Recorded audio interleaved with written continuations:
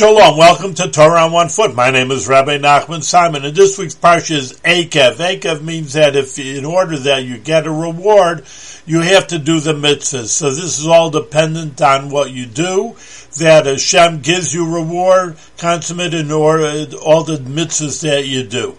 But also, Akev means another play on words in Hebrew. Akev means heal. So what does that mean to do mitzvahs? That certain mitzvahs that, those are minor mitzvahs, that doesn't make a difference. And that's what the Rashi tells us, that if you'll do even the small mitzvahs that you crush with your heel, so to speak, that you don't care about, that's when you'll be able to do the extra mitzvah, and you will get a super duper reward that Hashem promises everybody to get what they want and even more than they want, more than they ask for, and get all the blessings that a person should want.